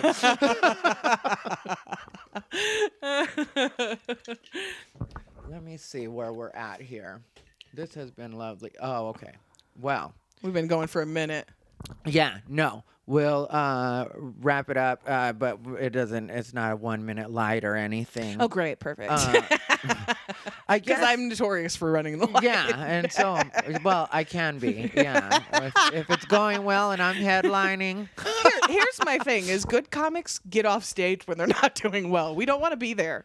Well, you know, I always feel like, and like, I know people would probably think it's something different for me, but I always feel like I just want to get off stage before they start hating me. I want to get Or off stage before I while go they too still far. like me. Same Yeah, thing. before I go too far. Same I'm thing. like, Because I know I will. I know I will keep testing that limit. Uh-huh. And I've done enough shows. I've done enough 45-minute sets now that I know that I will keep dipping my toe until eventually there is no turning back. Yeah, And sometimes there's no turning back. when they give me the line, I feel like, okay, let's cut our losses. Let's Yeah. go into a We had a great closer and night. get out of here. You know, we had a but- great night. But this would be a good time to excuse me, that will be edited out. Probably won't. I'm so lazy about editing. It's gonna stay in there. I can't. This isn't just getting posted. It's the holidays. Merry Christmas, we're human. Exactly. But no. Formally introduce you, everybody. Oh, an hour and a half into the podcast. The only person that has longer intros on their podcast than you is Bert Kreischer. That was all before the intro. That was just the lead-in. Boy, do we have an episode in store for you.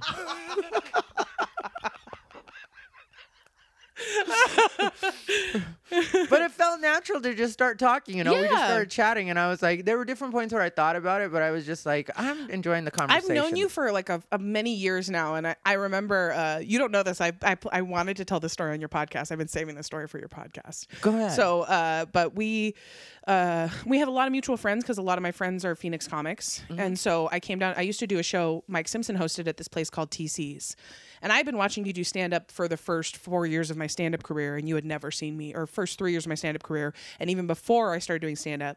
So you hadn't really seen me go up too much. You knew me and you were always nice to me and you were always like, hey, it's good to see you. And we always chatted. And I was like, my whole goal was I'm going to make Ty Rivera laugh tonight. And that was like my whole goal. We were at TC's and I'm not one of those comics that's like, oh, a comedian was on their phone during my set. What a dick. I don't give a fuck. I'm on my phone during people's sets all the time. And you were on your phone. And that's why I was like, this is the time I need to make him laugh. Because it's the only time I would know for sure if it was a genuine laugh. Because if you're distracted and I can make you laugh. And there's a table of black guys in the very back. And it was a big fat black guy. And he had big gold glasses on. And he had a bunch of chains. And he was heckling me. And I asked him when I said something. And then I was like, oh, cool. Thanks, Rick Ross. I appreciate you showing up to this bar in Gilbert, Arizona to heckle me. I appreciate that. Why are you dressed like that? and I started to do crowd work with him and you laughed and it was like, fuck yeah. And then after that, that's the first time I felt comfortable because I always feel like a fraud around a comic until I can make them laugh. No, I remember liking you right away from the beginning. I've never thought of you as anything but funny. You know what I mean? Thanks, man. Yeah. And so, I also remember that you always have the best fucking makeup. Yeah. People always remember that. Yeah. I beat the fuck out of my face. It's so great. Thank you. Yeah, you really. I only say it with confidence because it's a lot of practice. I care about it. I take my time with it. I take pride in it. And it's like, if you're going to do your makeup, like, you better fucking do it. Yeah, you do your makeup. It's great. Thank you. Yeah, I enjoy. Thank you. I know that name. Look at light up. So I'm like, okay. Someone gonna have their makeup done tonight. But So yeah. we've known each other for a long time now. Yeah, no, I and then remember you forever. I remember you when you were a baby. Yeah. You were just, and so. I was still fucking open micers when yeah. I first met you. Yeah.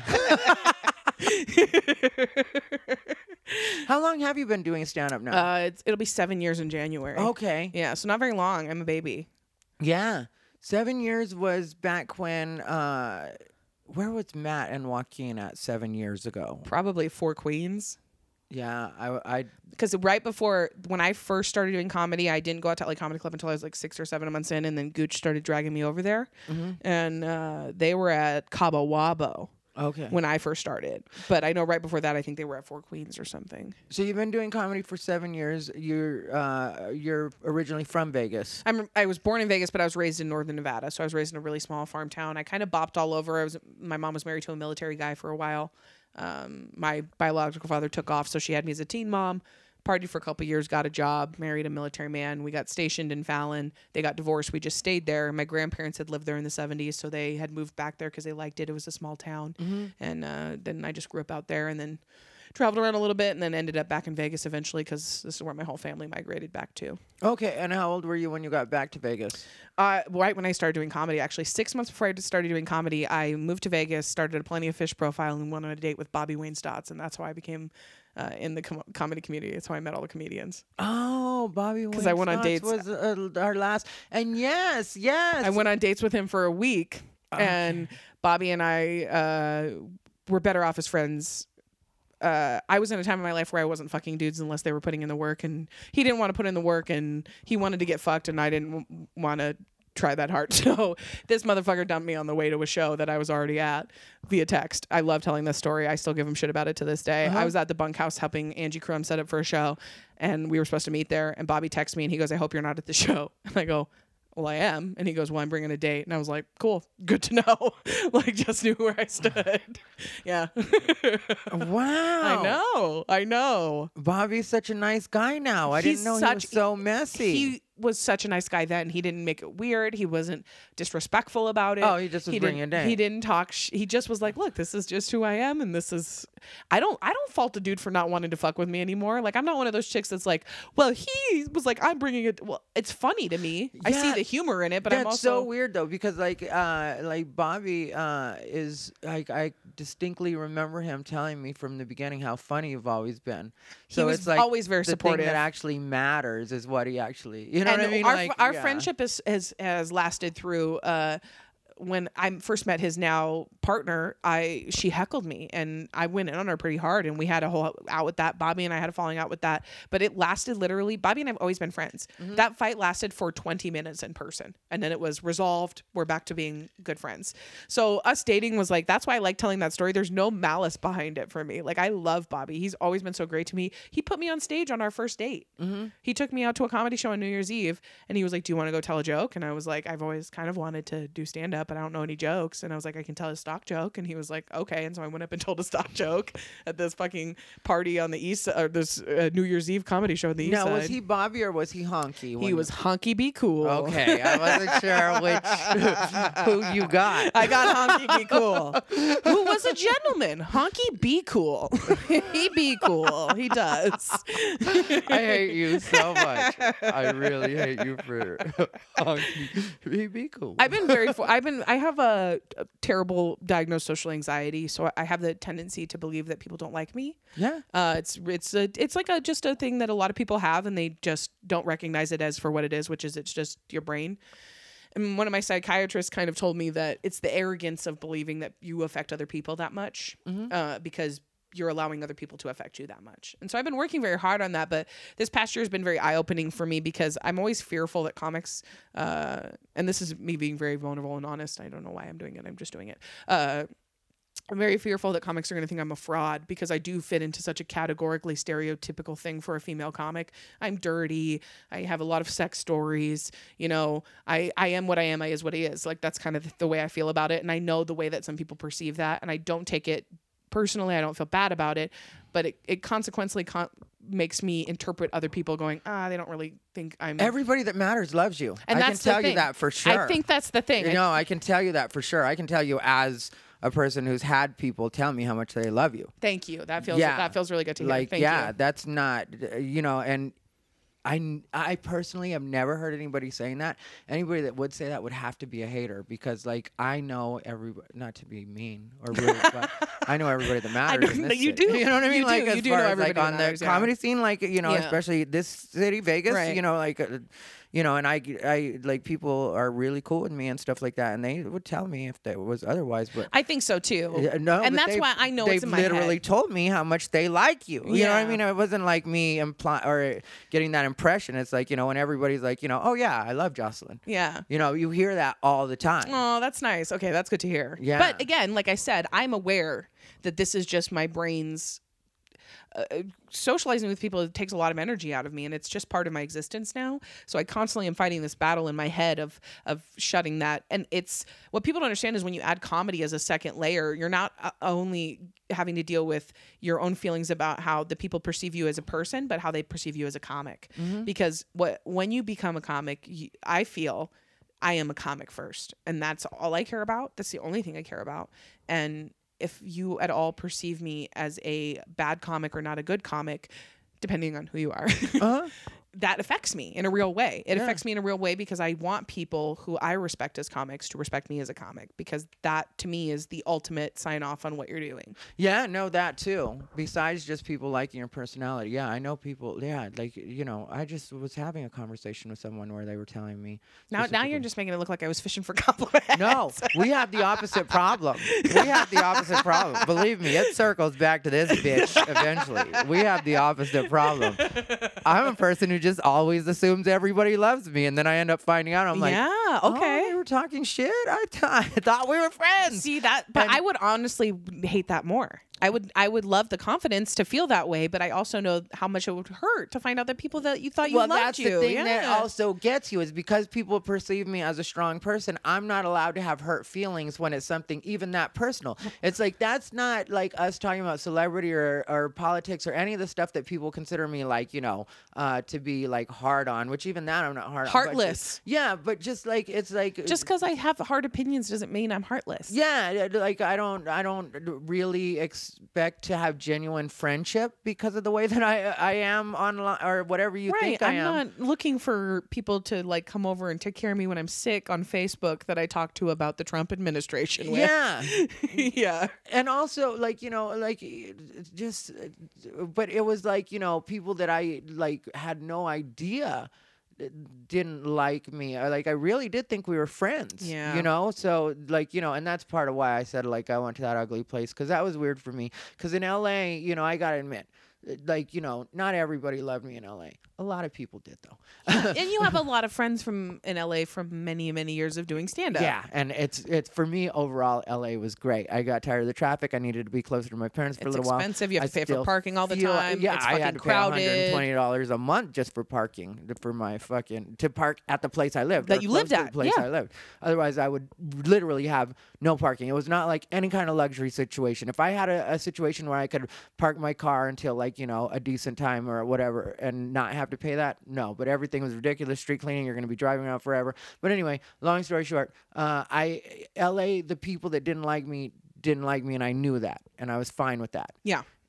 In Phoenix, it was more like people that I thought were actual friends. Then I ended up finding out that they weren't. And when I say find out, I mean found out from other friends. I had one situation where I was trying to hook somebody up with work, and then they tried to get me pulled off the gig that I was trying to hook them up with. Shut the fuck up. Yeah, and it's just like, how does that work? How is it I sent them to you to book you for that, and you told them why they shouldn't have me on the show? But then I'm not supposed to have any feeling. So I don't, like, now I don't hold that against people, because I think that life will push you where it wants you to go. Yeah.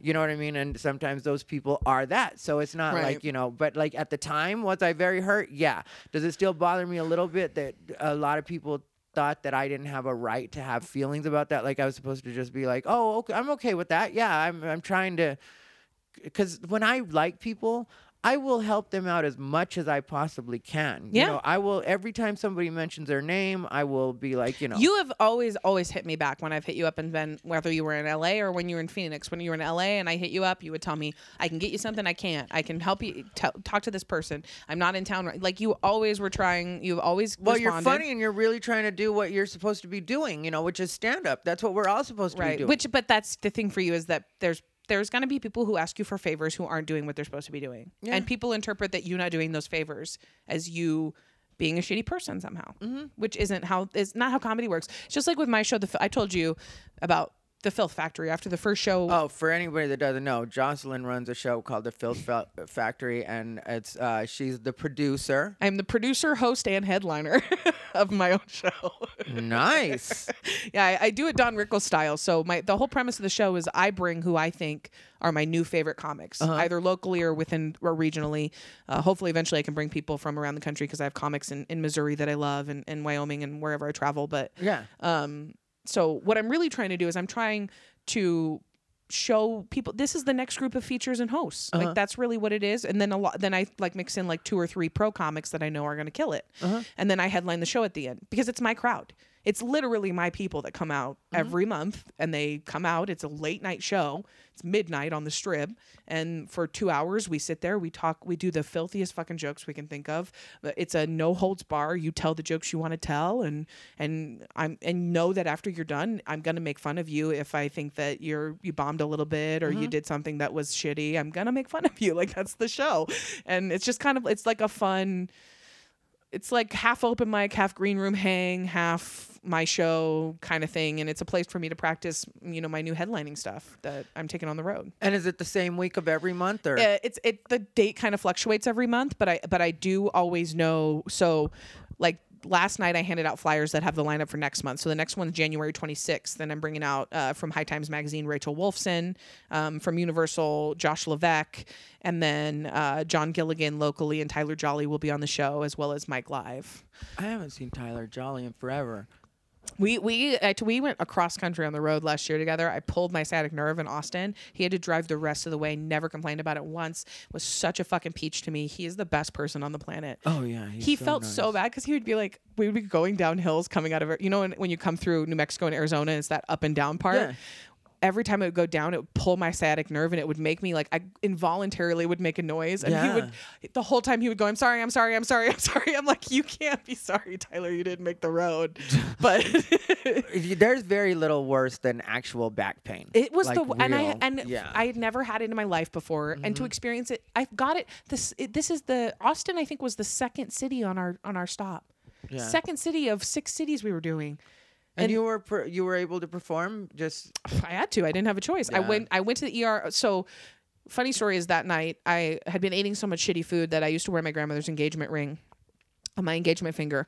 I ate so much shitty food that my finger got so swollen I had to go to the ER to get it cut off in the middle of the night because I woke up and it was throbbing and I was like, oh my God, my finger's going to fall off. Yeah. Went to a 7-Eleven to get floss to do the floss trick. I don't know if you've seen that, where you spin the floss and it pulls the ring off. There's this young cop there. Oh, I hate you so much. I don't even want to talk to you. Because of what a messy brat I am. I'm in my fucking the floss trick now. You know what I'm talking about. So I'm in my pajamas. This young cop sees me and he's like, I'm frantically looking around and I'm like about to cry. I'm like, please tell me you have floss, like my finger. And I hold my finger up and the cop looks at me and he goes, are you stupid? And I go, what? He goes, go to the fucking hospital. And I was like, what? He goes, you're looking for, I'm like, you could spin the floss and pull it off your finger. He's like, yeah, you're also going to be able to pull it off when your finger dies. It's purple. So he points me to the nearest ER. I go to the ER and I'm like, well, fuck, I might as well kill 2 birds with 1 stone. And I was like, while you're here, I have this pinched nerve in my back. If you could just give me a quick CAT scan, that would be great. Or an MRI or whatever. So they did some tests. They're like, you pinched your sciatic nerve. It's just a new thing you're going to have to deal with in your life. Do yoga, stretch, try and keep it. But they gave me muscle relaxers and some painkillers. So I just took those when it got really bad and tried not to drink very much, tried to drink a lot of water and take it easy as much as possible. And Tyler made sure I never had to carry anything or do anything. Like he's my best friend. Like him and Gooch are my best friends here in Vegas, besides Kelly, who doesn't do comedy. But in comedy, they always have my back. And Tyler just took such good care of me on that road trip. I couldn't have asked for. I don't imagine anyone who would have had the patience he had with me. Yeah, that's a road story for sure. He's like that was like forever. I'm always gonna want him to go on the road with me. And I tell people, I'm like, look, if Tyler doesn't get to go, then maybe I'll take you with me. Like it's him first, and then I go down the line. Like there's other people like Stephen Roberts. I take him on the road all the time. He's a fucking perfect lead-in to me. Stephen Roberts is such a good and genuine guy. Such a good and genuine guy. Talk to him, and you're just like.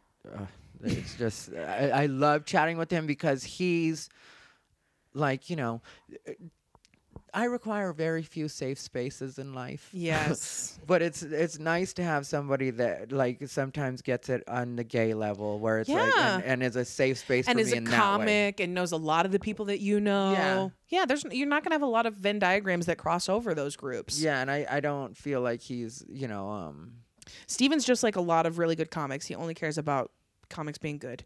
And if you're a good comic, and Nikki Glaser talked on Your Mom's House, Tom Segura's podcast this last week. She was talking about, you know, people email comics that are successful for advice all the time, but the only advice they can ever give is just be cool. If you're cool and kind of funny, you'll work. You don't even have to be that funny. You'll still work as long as you're cool to people. Mm-hmm. And people haven't figured that out yet. Just be cool. Yeah. Just be cool. That's all I care about. If you're cool and you're nice to people, but if you're shady and you put people down, like there's people in this scene. We're lucky in Las Vegas. We're a fairly supportive scene. Comics come out to my Filth Factory show. We all support each other's shows. Like even if I don't book people, they show up. Well, that was the whole point of talking about the Filth Factory. I was going to show up last night. Is my my inbox blew up afterwards, and it was and the DMs weren't full of anybody.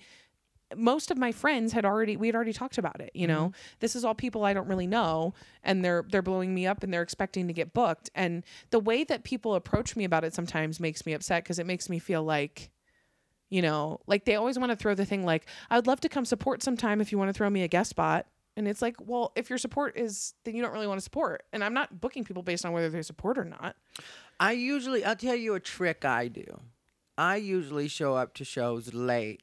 That way they can't give me a guest spot if they want to. Because I want people to genuinely know You're there to here support. to support your show. I turn down guest I'm not spots. here. Yeah, I'm not here to like, you know, once in a while somebody will ask me if I want a guest spot and I'll actually want one. But like in a lot of cases, sometimes I feel like, no, I'm really relaxing right now. Right. I came out to watch you. I, you know, I started came out- doing comedy because I enjoy comedy and I enjoy comics and I want to come out and watch good comedy Well, shows. that's why you hear me laughing. If Yes! you're, like, you know, You're at the a great shows, audience member. Yeah, because I enjoy. That's why I started doing it was because I like laughing and I love when my friends make me laugh. I don't give a fuck if I heard the joke a million times. The thing with me at that point becomes how they deliver it. Yeah, and what do watching you the change? Audience. Oh, I haven't heard that tag And before. watching the audience like get the like, you know, if there's something dirty or something the audience is about to get, you know, I like to watch them get like, oh, or watch their different 'cause reactions you know what's throughout. coming. Yeah, and you never know what the audience is going to react like with certain things because with this being Vegas, sometimes you have a ma and pa type audience, sometimes you have a bachelorette party audience, Sometimes half you your have- audience doesn't speak English. Yeah, and sometimes you have a mix of all of it, and it's kind of like, okay, this is weird. Right. It's going well, it's good, but it's at the same time, half of you aren't getting it because you don't speak the language. Some of you Right. are like, you know, too fucked up. There's a lady that just puked, you know, Yep. like it's like. Yep, 100%. Vegas is weird, dude. Yeah, so you get to watch each other, like just in the the shows that I've done here when I was working weeks, or like that. The other thing, for a while, I used to just come because I was dating a guy that was here. So remember, there was that Yes. while where I was just here. all the time. Yeah, Yeah. and so It's a great scene. Yeah. Our scene doesn't get enough credit. People talk a lot of shit on it. It's hard. You're not going to get good crowds here. You don't come here for good crowds. You come here to hang around with good comedians from all over the world and have a good time and really test your shit out. It's If your my material prediction, works though. for fucking 45 people that bought $35 tickets at a Tix for Tonight, it's going to work in Wyoming. in my prediction, though, the crowds are coming. Because the thing is, and I want everybody to know this, anybody that hears this podcast, hit me up any night, and I'm going to put this like at the beginning too. Hit me up any night of the week and just ask me if I know of a show you can go to. I'm pretty sure I can send you to a comedy show somewhere on the strip. and I can probably get you in. Or that's exactly, yeah, like between the two of yeah, for sure. Yeah. And also hit Jocelyn up too. Like, if you're going to be in town and you're like, hey, do you know of a show I can go to? And a lot of times, even if I don't have a show going, I can tell you where you can go to a show. And this is Vegas. And so it's centrally located. And you end up here on the random. Yep. So if you ever just end up here on the random, hit me up. And I'm sure that I can set you up with one show or another. What's his name's doing the show you did last night? John Hilder is doing that He Comics has Battle. Comics Battle. Yep, that's a great show. That was fun. Where you came Friday night too. You Yeah, hung out I for a went and little bit. watched you. Yeah. The You Friday guys. night one was different. So we did two different formats Mm-hmm. this weekend. So normally it's 4 comics on stage with John Hilder in the middle, and then we all kind of riff on each other. You were there Friday night, which is an especially volatile roasting night because it was me, Jason Harris, and Tom Garland. And What was happening with that? It seemed like Jason Harris said something about, or should we talk about that after? we can talk about it after. Okay. But nothing was really happening. It's just that's how those guys are. Uh-huh. And I told Jason beforehand, I'm like, I know you're just going to turn this into a fucking roast battle. And he was like, that's how it's fun. And I'm like, fine. But I just want to let you know that I know that that's what's going to happen. So I want you to know that I'm going in prepared to say things on that level. Well, that's some good tension to watch. I'm sad that I got there so much late. No, because I noticed, there was something, but it was good. It was like, it was working for the audience because the audience also seemed like they were on their own thing. Remember, like Tom was like at a point like, Tom was losing his shit. He was doing fucking campaign speeches I told him he sounded like a stepdad that was running for city council. Somebody threatened to fight an audience member. He was joking, but Yeah. he was like, I will fight you. I mean, that one dude heckled the whole show, and we were giving him shit about wanting to be a comic, about being the funniest dude at a car show, like all of that shit, because it was just an insane show. But it was really fun. Yeah. It was a really fun experience. Yeah. Next night, completely different experience. That's the way Vegas is. Next night, there was no hecklers. It was a quiet crowd of people who wanted to shut the fuck up and be entertained. Yeah, I did Hooters on, what was that? Friday night? Friday. Yeah, I did Hooters on Friday, and that was really good. And, you know, it was... The Hilarious 7 is a fantastic show. It's at 7:00, so it's if you can catch it any night of the week if not you a just long feel show. like not staying at home. well, it's not a long show. No, it's only 70 minutes long. Yeah, you get to just enjoy some comedy and be on with Bye. your night. It's Yep. less than a Game of Thrones episode. Yeah, no. And every comic's only on stage for 10 minutes. Mm-hmm. And John does really good about booking lineups of people where it's going to be a good show. Yeah, I was doing Laugh Factory Carla Bow's show right after. Yeah. Or, well, you know, there's a few time in hours between. after. Yeah. That was that part. Like, that's why I went over to the Alexis Park, was because, like, yeah, I'll go. I'll do the same thing. If I have a early show and a late show and they're too far apart, but there's a show in between, I'm going to that show. Yeah. Why am I going? I'm going to that show and I'm going to hang out and kick it. And I love to go support. And like I said, there's just quality shit happening right. Like the other night, I told Gooch, because I was watching Samuel J. Comroe at Stratosphere. Yeah. And I told Gooch, I was like, you know, you've grown a lot. Because, you know, I've watched Gooch grow. For even longer than you've known me. Yeah. Yeah. So, and, you know, and like, you know, he's always been funny. But just like the way he's like really gotten into his like personality and being silly and like really Digging in, yeah. being animated, you know, Yeah, like being himself. Yeah, he's Dude, committing. He's my best friend. That's who he is behind closed doors. Uh-huh. You know, he's goofy and wacky and he says crazy shit. And, you know, his voice just makes him sound angry. He's not angry. You know, he's just got that gravel voice.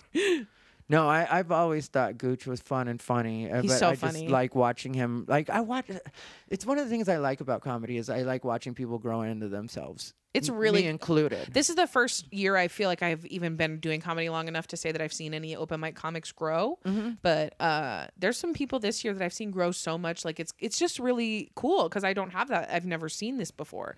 I've seen these comedians from their very first sets to now to where they're getting paid at a comedy club to do comedy, which is really cool, you know? Yep. Well, I think that's like the end. That was like a sign off, wasn't it? it was a great sign off. What I'll do is edit out anything that might sound awkward. Yeah. Like, you know, but like, but like, there's nothing in the episode that sounds awkward. Just me now explaining sounding awkward sounds awkward. Even Look, that. nothing that we talked about on this episode, you can't personally tweet me or talk to me about. I will talk to anyone about anything I say ever. Yeah, me too. But you know what people have to know is that I probably won't end up editing this. I want to act like I'm going to be so Don't. professional, and I'm going to put it like, but I'm probably I feel just like we going had a to good play the conversation. conversation. It was fine. But I want people to know, where can they find you? Oh, so actually, you can find me most times. I'm pretty good about keeping my schedule on my website updated. So if you just go to joslynsharp.com, there's a calendar on that front page, has all of my shows. You can buy tickets there for most of them. JOZ. Yes, JOZALYN, sharp like a sharp knife. And then it has all my social media there. I'm at Jocelyn Sharp on everything. JOZALYN SHARP on everything. Follow me. That's like I always tell people the best way to support the comics that you like and people that you want to support is to follow them. Because really, that's our currency in entertainment. Follow us, and when you're around, actually show up. Show up. Or when we're in your city, show up. Or don't tell me, I would love to come to one of your shows for 6 months. And then when we're like, I have this show, don't go, oh, I have to work. Thank you, because that's something we could really go on about. You guys know where to find me, AmericasFavoriteFag.com. Thank you, Jocelyn Sharp. Thank you, Ty. It was really fun.